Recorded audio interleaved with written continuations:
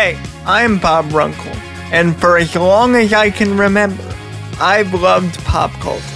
Despite the challenges I've faced in my life, pop culture has always been there for me. I love talking to people and being a platform for others to share their thoughts and stories. Because if there's one thing I never get tired of, it's seeing driven, talented, and inspiring individuals follow their dreams, no matter what obstacles are in their way. And I know a thing or two about that. Welcome to the DJ Bob Show. I'm DJ Bob. Roll it. The DJ Bob Show. Pop culture, past and present. And now, here's your host, DJ Bob. Well, we've got to get up, got to get going because we've got an interview to play for you. Today, I'm joined by Jake Bazel. And what hasn't this guy done? He's a puppeteer, a voice actor, and just a gem of a human.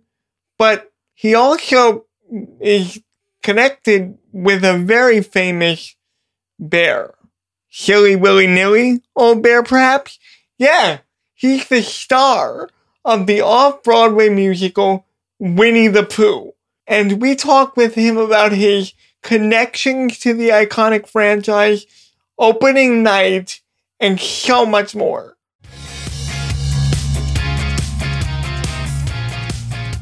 So you've had, a little show open recently. I have.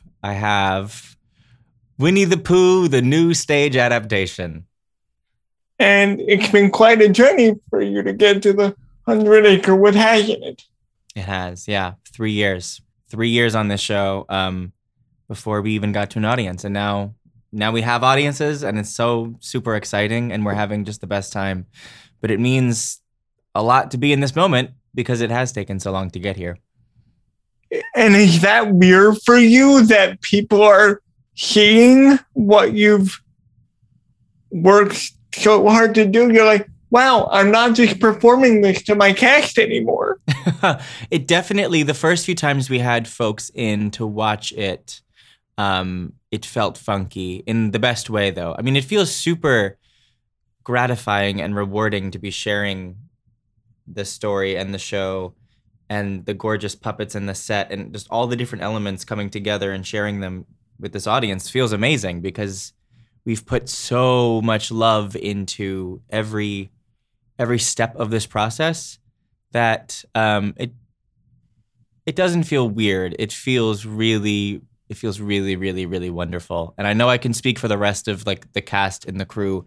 Everyone on this show is just so excited to finally have it in front of audiences. And I bet it sort of feels, instead of weird, I bet it just sort of feels real to you. Like, just, wow, I'm doing this. So in our first preview, we had the most wonderful audience of hardcore Winnie the Pooh fans, hardcore Disney fans. And we got to the end of the show and we got to bows. And I came out to do my bow and we all bow together. And I stand back up with Pooh and I make eye contact with this lovely person in the front row who was dressed as Pooh and was crying, weeping. And we made eye contact and then I was like, okay, I have to look away because if I look at you for one more second, I'm going to lose it.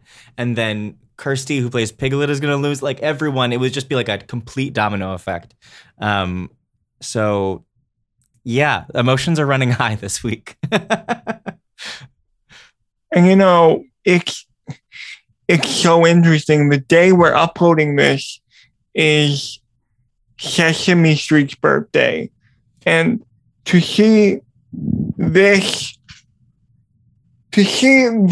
part of your life journey happening in the same sort of time as Sesame Street's premiere and, something that influenced you as well as Pooh. Yeah. How does something like that make you feel like you're growing up watching this stuff and now you're doing it? Yeah, I mean, it's one of those things that sort of hits you in. Sorry to turn it into a therapy session, but no, let's go. Let's get in deep. it's one of those things that hits you in waves, you know? Because when you're sort of in the day-to-day, and you're doing the show and you're in the flow of it, you don't really think about those things, or you try not to think about those things because you just have to think about doing your job. But then every once in a while, like that first preview was totally one of those moments where you sort of zoom out and go, Oh yeah. oh yeah, this is the thing I always wanted to do, and I'm getting to do it now with this incredible group of people, and 4 incredible groups of people. So it's hard to wrap my head around. I think I'll probably truly process it a long time from now. I would say ask me again in a little bit and I might have a more clear answer, but I'm trying to be as present as I can in this moment, is really all I can say right now, and sort of soak as much of it in as I can, because I know it's a crazy special moment and I know it does not happen often in this lifetime. Like, because I don't know if you realize, who am I kidding? You probably do. You're working with some iconic brands, whether it be Sesame Street or Winnie the Pooh or what have you. It's got to be something that you never thought would happen. Yeah, absolutely never thought it would happen. Winnie the Pooh especially. I mean, I love Sesame. I never thought I'd be there. As someone who writes in the kids media space and has always wanted to work in kids media, Winnie the Pooh has always sort of been the North Star of. I mean, the characters in those original books were so beautifully written. The stories are so beautifully written. There's so many layers of things going on for children, but also for the adults that are with those children. I mean, it's so impeccable that it's always been a North Star for me creatively. I never thought that would translate to me actually working with those characters in any way, adding to sort of their legacy in my own small way. It's a huge honor. It's a huge honor that I do not take lightly. Yeah, and I've learned a lot. I've learned a lot from Winnie the Pooh. I've learned a lot from everyone at Sesame. It's really cool. It's really cool. It's really, really great. And, you know, we could go deeper into this later, but you also got to work with one of my other favorite children's properties, The Very Hunk Caterpillar. Yes. Yeah, that was one of the first shows I did when I got to New York with Jonathan Rockefeller, who's the producer-director of Pooh. That was a fun show. That was supposed to be a 5-week contract that I signed Christmas 2015. And then I ended up working on that show for 4 years on and off, wearing like many different hats, doing it all over the country. Opening it 4 different times, I think, off Broadway. So, and doing it, I think I've done that show over 700 times now. So it kept on snowballing and growing and growing. And obviously I'm still working, you know, with a bunch of people who worked on that show. So that was really a bigger gift than I knew it was going to be when I first sort of jumped onto that train. So you kind of know things about working with property, you know what I'm saying? And sort of. Yeah, I guess I do. I mean, I've been very lucky to work with some characters that people love quite a bit. So let's talk about Pooh, because there are different areas of what people associate with Pooh. And when you think of Winnie the Pooh, what do you think of first? Like, what's your go-to? I think I probably would say the books are the biggest thing for me. As I mentioned a few minutes ago, they're huge to me. They're so beautifully written. Followed closely by, I mean, I was a 90s kid, so Jim Cummings was my Pooh. Absolutely. I found Sterling Holloway and the original movie a bit later, but they were making the 80s series still when I was watching, and then Book of Pooh, and then all the you know, the VHS movies that they did and the movies that hit theaters that they did. I sort of grew up right during the peak of Jim Cummings doing some really brilliant work as Pooh. So he's definitely the voice I hear in my head when I think of Pooh. Yeah, me too. Yeah.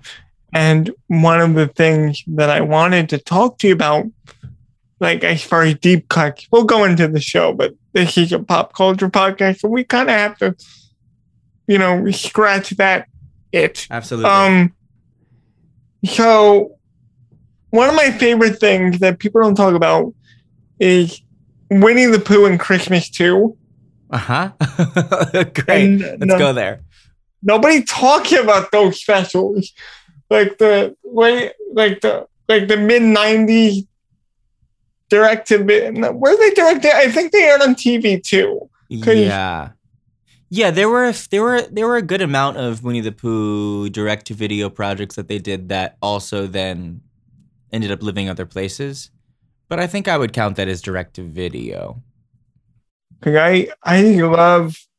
There's something about Winnie the Pooh that is just timeless. It's so special, like you said. But what specifically drew you to those 90s and early 2000s productions? Because there are some naysayers who prefer the classic Pooh, the Sterling Holloway Pooh, and it's like, but what specifically drew you to Jim? I think I was drawn to it because I was a child and it was what was on TV. It wasn't something that I was necessarily drawn to as much as it was what I was exposed to and became a huge part of my childhood. I mean, I think why, there are folks that prefer Sterling Holloway, and I wouldn't say it's a preference for me. Sterling Holloway is also a brilliant voice actor who put so much heart into Winnie the Pooh and really laid the foundation of what we know Winnie the Pooh to be in terms of his voice and his personality in the Disney canon. But just because Jim's performance is what I was exposed to and grew up with, that's sort of the one that's closest to my heart and feels true Pooh to me. When you're researching for this role,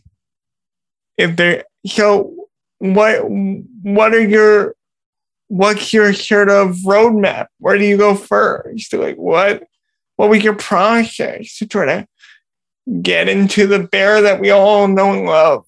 Yeah, well, because I sort of ended up wearing two hats on the show concurrently, where I was writing on it as a sort of a story consultant, and then also playing Pooh for readings and workshops, and those were happening sort of in tandem, back and forth. I was having two sort of different processes where I was doing different kinds of research for different parts of it. In terms of the writing element of it, I went back, not to be a broken record, but I went back to the books and I reread the books many, many, many times and marked them up like crazy. And went back and I read Christopher Robin Milne's memoirs, and I read interviews that I could find. And I have a whole stack right over there on my bookshelf of like all the research books that I could find really about Milne and about why he wrote the books and just that time in his life. And then on the playing Winnie the Pooh side of it, I watched early on. I sort of honed in on the 2011 movie as a jumping off point, because Jim Cummings' performance in that, it's written so we're sort of getting every side of Pooh. That movie is so sort of quintessentially Winnie the Pooh that it felt like a really good touchstone for me in terms of learning the character and getting to know his mannerisms and the way he operates. Because as much as I was a huge Winnie the Pooh fan, I was a huge fan of really sort of all of the characters in the stories. I'd never before working on this project saw it from, Pooh's point of view. So that was really the shift I had to make. So I started reading the books and watching the films, lasered in on just Winnie the Pooh, and how he related to all of the other different characters and sort of moving pieces in the stories. And like, is there anything in your research that surprised you about the character? Yeah, well, I've certainly got to know him better. It's interesting. I think people think of Pooh as sort of ever the optimist, and in ways he is, but it doesn't mean he's always smiley and happy. Like there's Yeah, I mean, I watched a lot of Pooh content to sort of prep for this a little more, and I've noticed that he's almost unsure about a lot of things. Yeah, he's constantly sort of He's like, oh, I don't know, maybe we should do this. You know what I'm saying? Like, he's always like second guessing himself.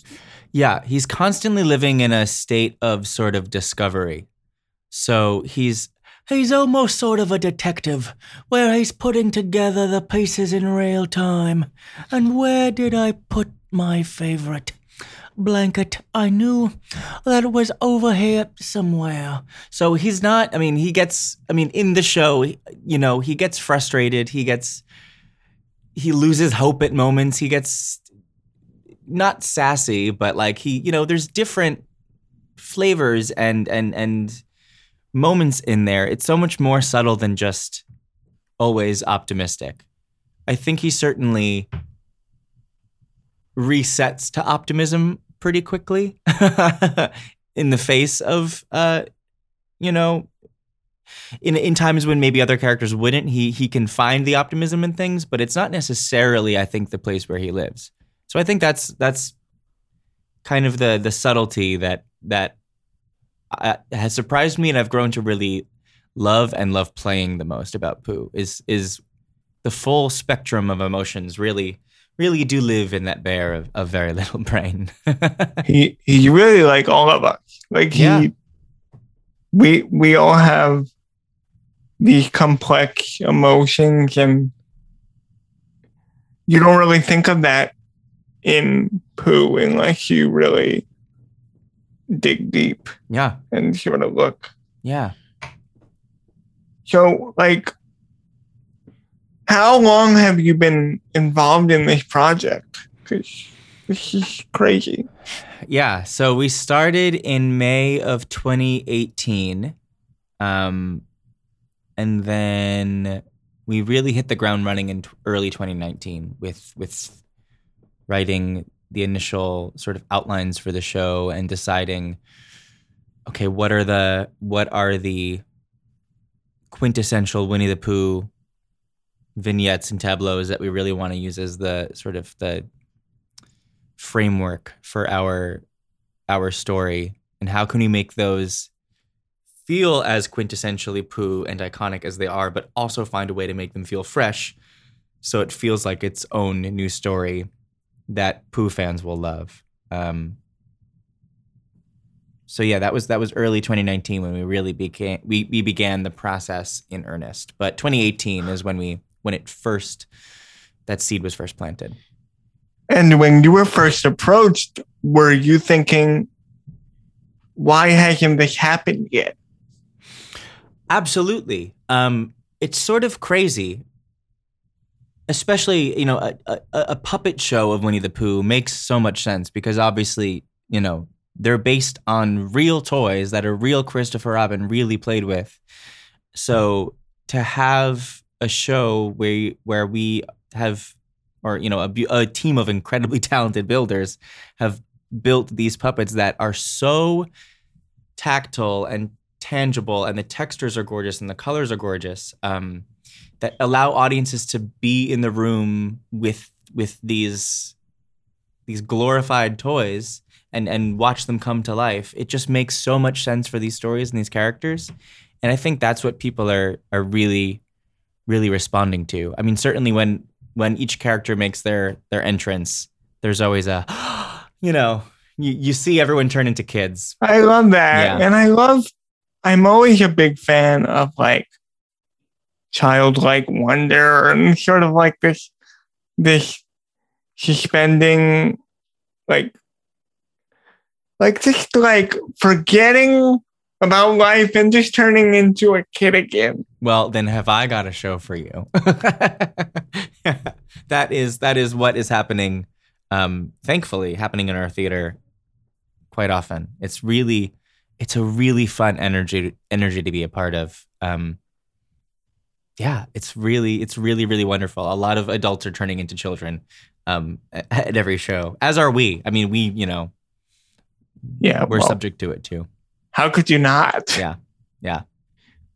So one of the things that I've noticed about your show, I haven't seen it on, not yet. It's kind of early in its run right now, but something that I've noticed is that there's this underlying theme, whether it be people in the audience or the VIP meet and greets or something like that. There's this theme of inclusiveness and making sure that everybody feels like they're important. So, and you guys are taking extra measures to make sure that people are safe, and not to say that others aren't. And I'm not just talking about COVID. I'm just saying just like you're creating an environment that is inclusive to everyone. Like, what does inclusion in this setting mean to you? I mean, it's especially in terms of speaking with how Disney has taken this brand and what the Disney adaptation means to people. Inclusion is so woven into the fabric of these stories and woven into what the 100-Acre Wood is. We have a bunch of stories here of, I always say that Winnie the Pooh is really, and the books and the movies and everything, the world of Winnie the Pooh, the 100-Acre Wood, is really so much more about the relationships between the characters than any one character on their own. That's why people love these stories so much, is because they are truly ensemble stories. This is truly an ensemble show. They are not, like we were saying, they're not necessarily characters that are always happy, that always get along. They don't always see eye to eye, but they always love each other and they always respect each other and they always end up and remaining friends at the end of the day. So inclusion in that way is what that 100-Acre Wood is all about. And that energy certainly is alive and well in our theater in terms of the kinds of people that are coming in to see our show. All of us on stage, all of the incredible crew working hard backstage to make the show happen. It's built with a lot of love and a lot of respect for one another. So yeah, it's truly just part of the fabric of what we're doing. I don't think we would be doing Winnie the Pooh and the 100-Acre Wood justice if that wasn't sort of how we were leading into this project and into this show. For sure. And the reason why I bring that up is because from the get-go on the website, there are these articles about making sure people on the autism spectrum are prepared and things like that. So what kind of measures do you guys take to sort of make it sort of perfect for everyone? Because the autism spectrum and people with disabilities have specific needs, and you've catered to them in such a way that I've never seen. That's wonderful. It really is an ongoing conversation, and it's hard to make a show that is perfect for everyone. But these characters mean so much to so many people. And as I've learned just through folks reaching out, they mean a ton to a lot of folks on the autism spectrum. So making space for everyone to feel comfortable and to make the show as accessible as possible.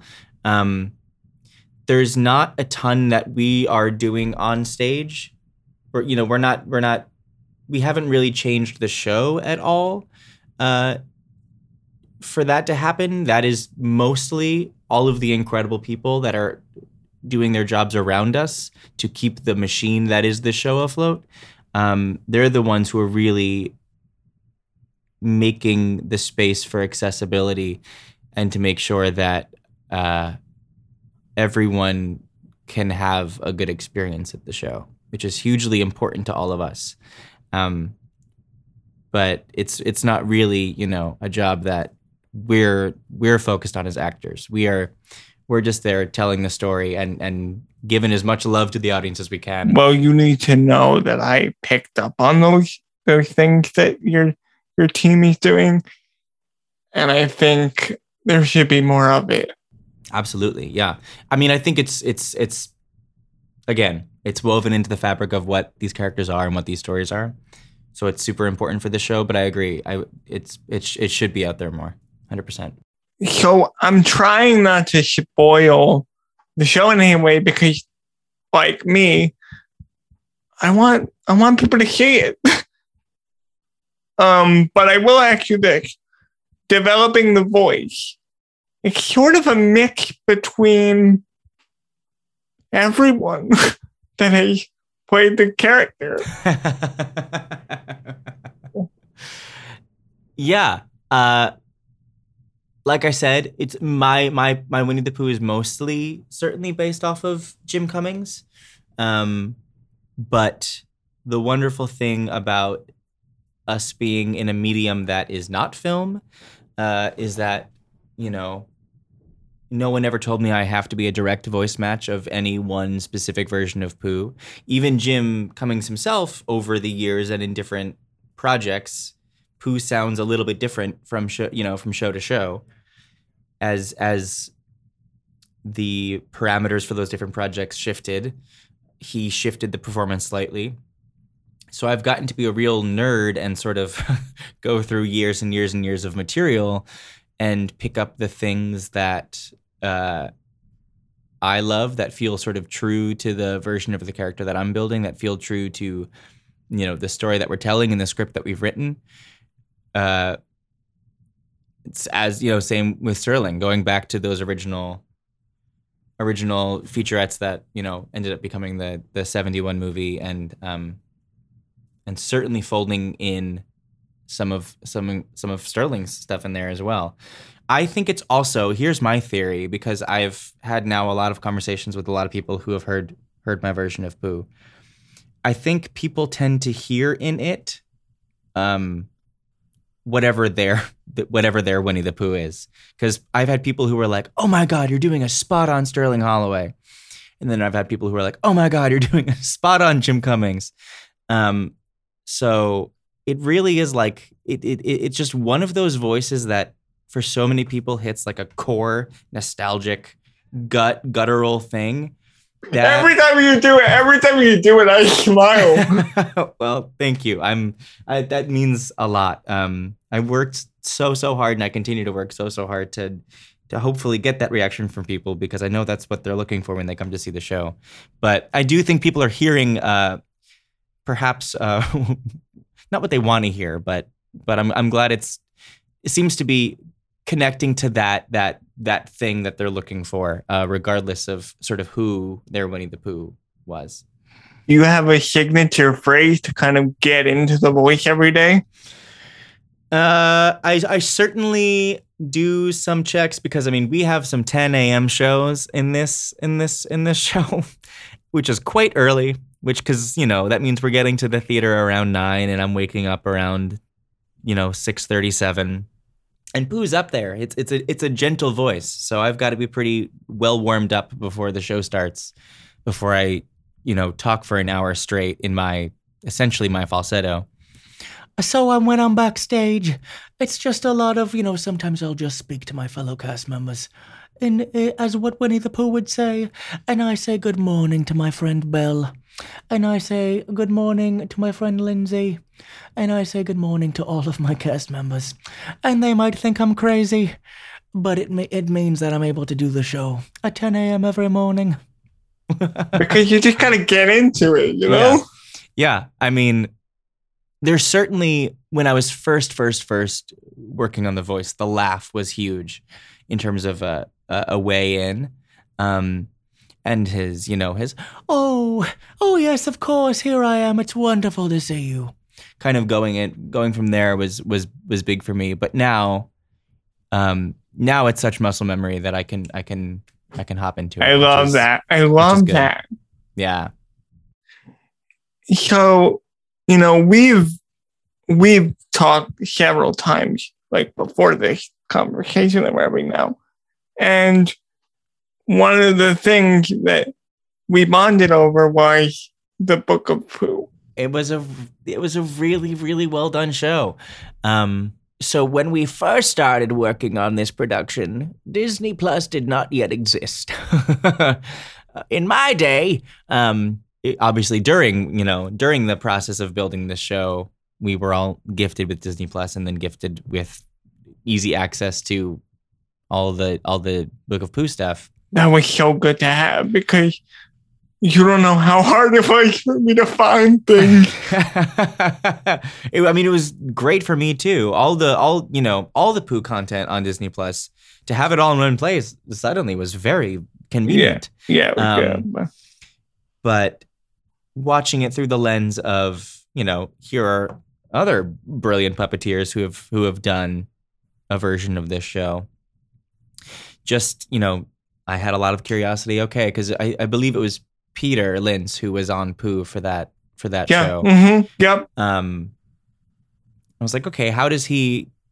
What were his? What was his physical vocabulary like? How was he sort of taking the animation and bringing it into puppetry? And I think the reason why I connect with it is because it was the time I was watching Playhouse Disney, and yeah, same here. You and I both know people that worked on it. Yeah. So. Yeah, I was right in the pocket for it too, for sure. It sort of got this special vibe. So you're watching all this stuff, but what is your favorite Pooh discovery while researching? Like, do you see something that you hadn't seen before, or? I think I was brought onto this show because I knew the property so well, and I knew the story so well, and I had seen so much of it. Well, thank goodness for that. Yeah. So I'm not sure if there were a ton of sort of stones left unturned by the time I started working on the show. Like I said, it was a lot of revisiting material that I'd already seen through this new lens, now knowing that, okay, we're going to A, be writing a story, and B, I'm doing Pooh for these, at that time, for these readings and workshops. What's my way in to him? So it was, instead of sort of digging and finding new stuff, it was a real treat, because I got to go back to all these projects that I loved, Book of Pooh absolutely being one of them, and having an excuse to really dig through them again and relive my love for them.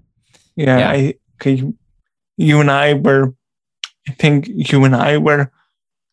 the other day because we were watching some episodes, and I'm like, listen to the voice acting between these two characters. And you were like, yes. And we were like bonding over the voice acting on that show.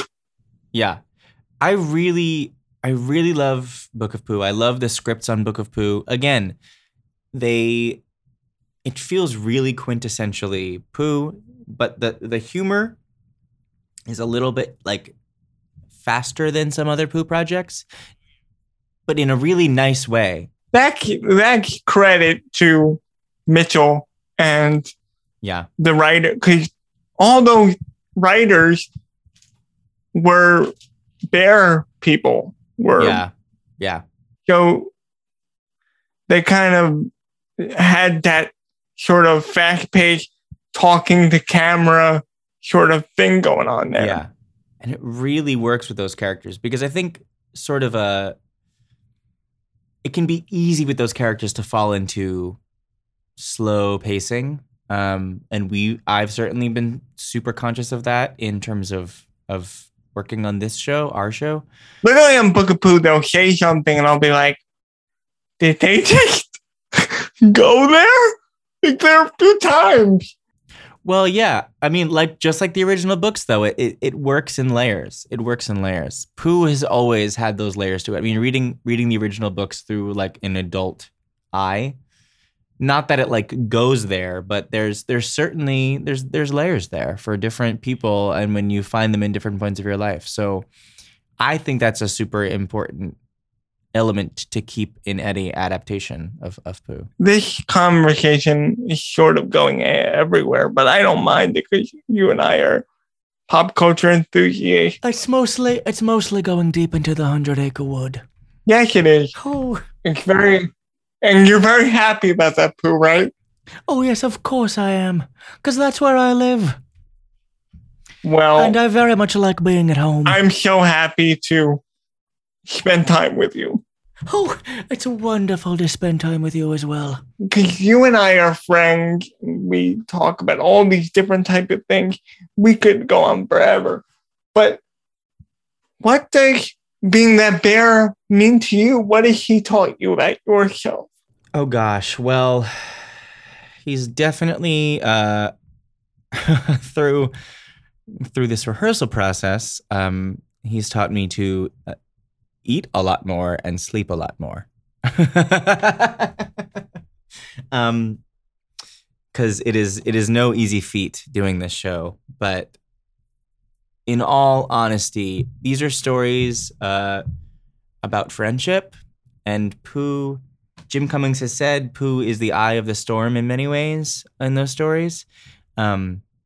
Everyone knows that Pooh often is in search of honey. That is the plot of a Winnie the Pooh story.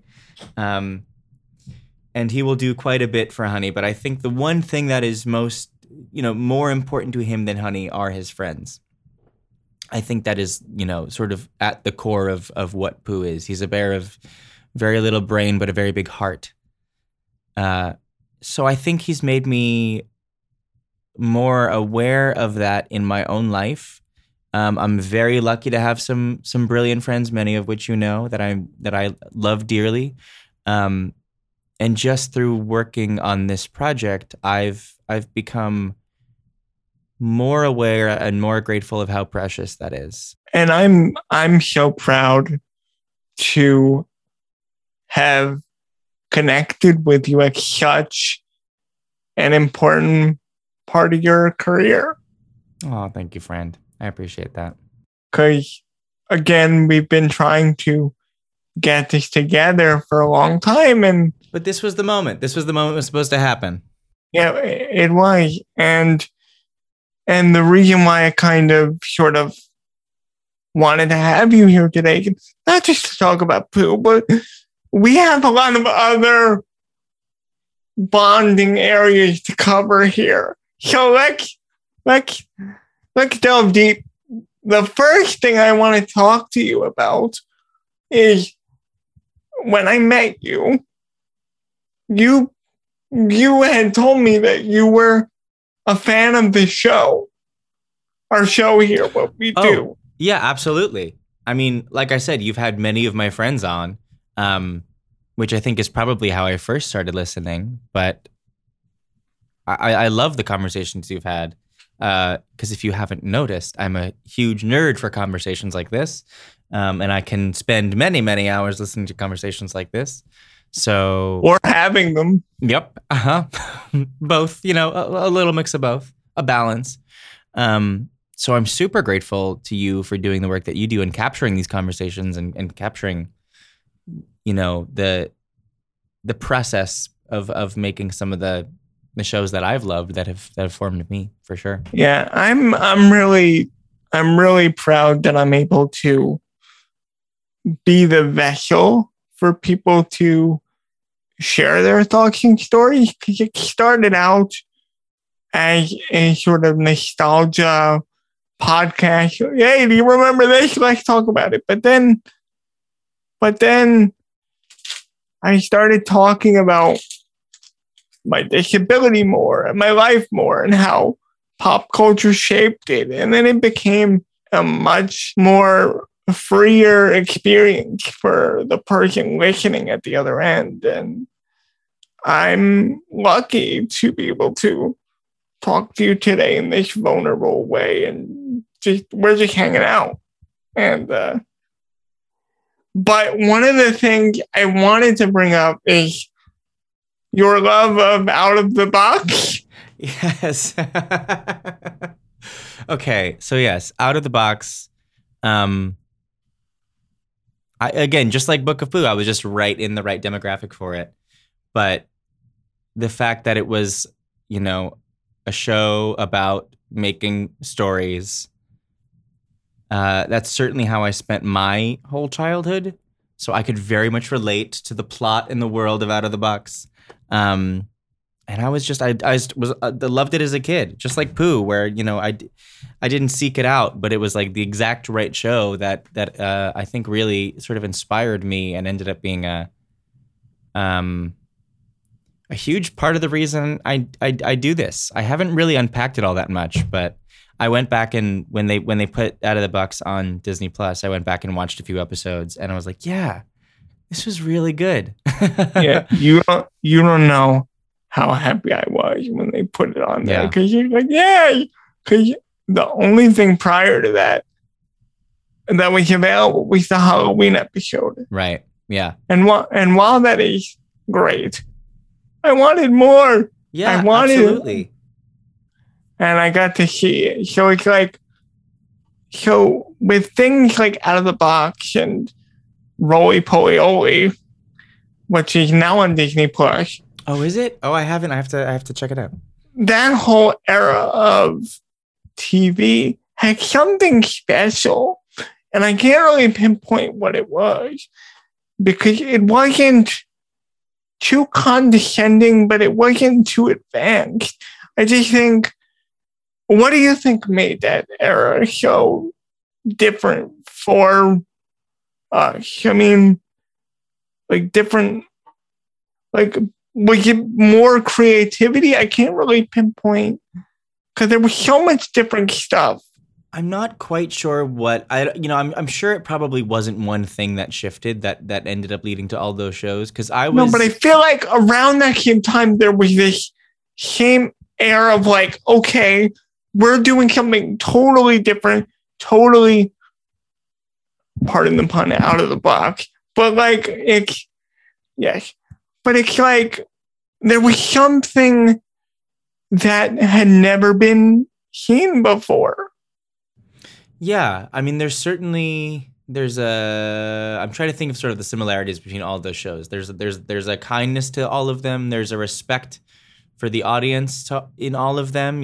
There's no sort of speaking down to kids. Not that, that wasn't a new concept. Sesame had been doing that for years and years and years at that point, but it seems to have kind of gone maybe a bit wider during that time where people were really putting a lot of care into like telling really good stories, really good character-driven stories, and building cool worlds around that time.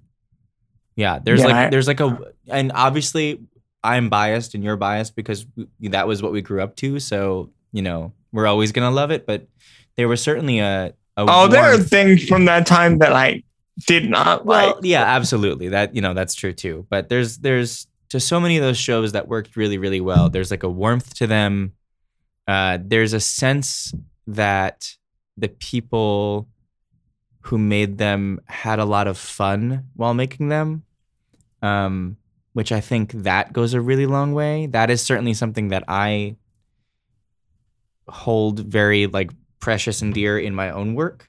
Is trying to build work environments that people are having fun in, because in the work that we do, if you're not having fun, you can feel it. But if you are having fun, it can be so magic, and that magic can so, come through the screen or fill the auditorium. So I think that might be a huge part of it, is just that element of like, because I felt like with those shows, every show was different. Yeah. It was never the same thing. Yeah. Yeah, I guess there was a certain amount of, kids TV at that time was a bit of a Wild West. We hadn't gotten some of the shows that now, shifted the landscape and dominated the landscape. So people were still But sort I of feel figuring like out. we're getting a lot of that back. Oh yeah, I mean now with so many new streaming services, and there's certainly a new final frontier or Wild West out in the TV landscape right now, and a lot of really fun shows are coming out of that. Like yours. What a wonderful segue. That was a good. So You're a pro. You're a pro. Yes. You're talking about a streaming service. Tell us about your baby, the show you've been working on. Yes. So, right before we started Pooh, or rehearsals for Pooh, sort of my pandemic project, if you will, was a show called Duncan the Skunk and the Big Costume Trunk, which is a show for kids 4 to 8 that streams on an interactive platform called Hellosaurus, which is downloadable. And it sort of immerses worlds in it immerses kids in the world of theater, and it gives kids the toolbox they need to tell their own stories. So it takes us, it's hosted by Duncan the Skunk, who's a 6-year-old skunk who lives with his grandma underground in their den. And grandma used to be a star of the skunk stage and screen, played by the fabulous Miss Jennifer Barnhart. And Duncan finds his grandma's old costume trunk and uses all the costumes and props from the trunk to sort of magically mix and match the different elements of stories to build his own new musicals. So it's totally interactive. Kids can tap and play along with the story, and in through the technology, star in the musical themselves. We made one 20-minute long pilot special that is up on the app, up on the platform now. And it's doing really well, and kids are really loving it. And getting that feedback is really exciting and cool. I was playing with it. I was having fun. Yeah, it's really cool to have that immediate feedback from kids and from families. But we're currently working on building a sort of a season of shorter episodes. That will hopefully happen soon. But it's been a really fun process that's happened super organically with, again, a bunch of people that are all having a lot of fun building it. That is absolutely that thing I was just talking about, where we're all having a blast on the project, and I think you can tell. So in that way, I'm really, really proud of it. It's been a total blast. And what is that like, starting from nothing and then going to a streaming platform like that and then just launching? Yeah, it happened really fast and really organically. Again, I have incredible friends that sort of all hopped on the train with me, and we ended up making it really quickly. It started as just, I fell in love with, and I know we've had this conversation before, but for the sake of the story, over the pandemic, over the quarantine, in the worst of times, the darkest of times, I fell in love with the Tiny Chef on Instagram and TikTok. Yes. Yes. We love the Tiny Chef. We stand the Tiny Chef. I knew about that, but you opened up a whole world. It is. When I tell you I love this little creature so much. It's exactly like the kind of thing I love. It's character driven, behavior driven, little 3-minute video. Yeah, it's sort of whimsical. Yeah, it's brilliant work. It's this gorgeous little stop motion character. Highly recommend going and falling down the rabbit hole of Tiny Chef. But I absolutely did that one day. I was sitting on my couch and was just scrolling, and I was like, okay, I would love to build something that feels like this. This feels like a thing I could definitely do with a TV style puppet. And I would love to, build something that feels like this size. So I had my amazing friend, John Cody, build me a skunk puppet that I was starting to, write a character for and build a character for. And he built it. And then I shot a few quick short videos for social media and YouTube with my friend Michael, and put those up. And I think we put 4 videos up. And then another wonderful friend of mine, Tim Kubart, reached out to me on social media and said, "Hey, I'm working for this new app platform called Hellosaurus, and we're looking to start building our first round of sort of original content and original shows. Would you be interested in maybe submitting a pitch?" And I said, "Why, yes, thank you very much for asking me that question. I would very much like to do that." So I built a little pitch that we sort of took Duncan, the character, and kept him the same, but we changed the world around him, and we built the whole concept of the costume trunk and Grandma being a former star of the Skunk stage and screen. And we built out a show and built out the show structure and worked very collaboratively with the content team at Hellosaurus, Juliet Menz, who is brilliant and wonderful.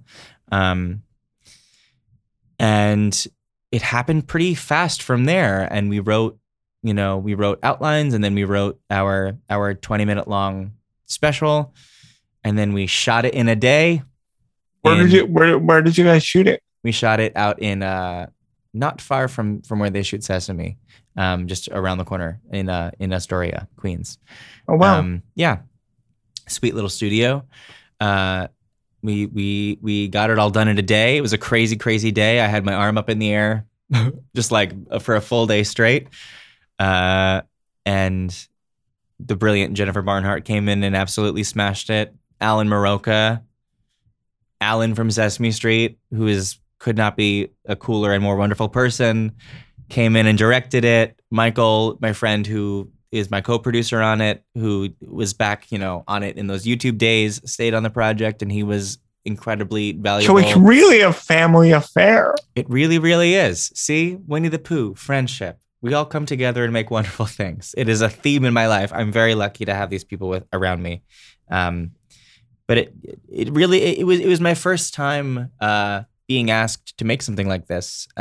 So I really got to pull in the people that I've always wanted to pull in on a project like this. And luckily they all said yes. I can't believe it, but they all did. And we had a really fun time making it. And, I hope we get to make a bunch more. So this is downloadable on all the different app stores, or where can people grab this? Yeah, so it's downloadable on Hellosaurus, it's currently iOS only, but it's very soon going to be on all the app stores everywhere. It's growing very fast. Again, it's all brilliant people working there, so it's a real honor to be amongst some of them. Absolutely. But it's hellosaurus.com if you want to download it.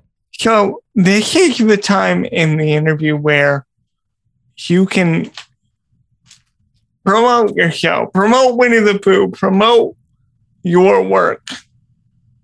Yes. Plug, where can people find you, and where can people find their way to the 100-acre wood? Yes. So like I said, Duncan is findable via Hellosaurus.com, or DuncanTheSkunk.com is his little corner of the web. All of my info is at JakeBazel.com. All my social handles are just at Jake Bazel. I'm mostly on Instagram and TikTok. If anyone is interested in voice acting for animation, that is the other side of my life, where I'm a coach and I work with students all the time. And now that we're out of our rehearsal process and into doing runs of the show, I have a bit more time, so I'm taking on a bunch of students. So if anyone's interested in that, jakebazel.com/coaching is where that lives. I would love to hear from you. But yeah, essentially my website is sort of where everything lives. And how long is Pooh running? Because this episode airs on the 10th of November. Do we have more time? We're hoping it runs forever and ever. Me too. I want the show to run forever.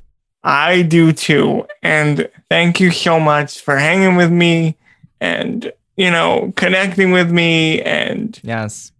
Thank you. Thank you for having me. Are you kidding me? I'm honored to be on this podcast that I love so much and listen to very frequently. The DJ Bob Show. Pop culture, past and present.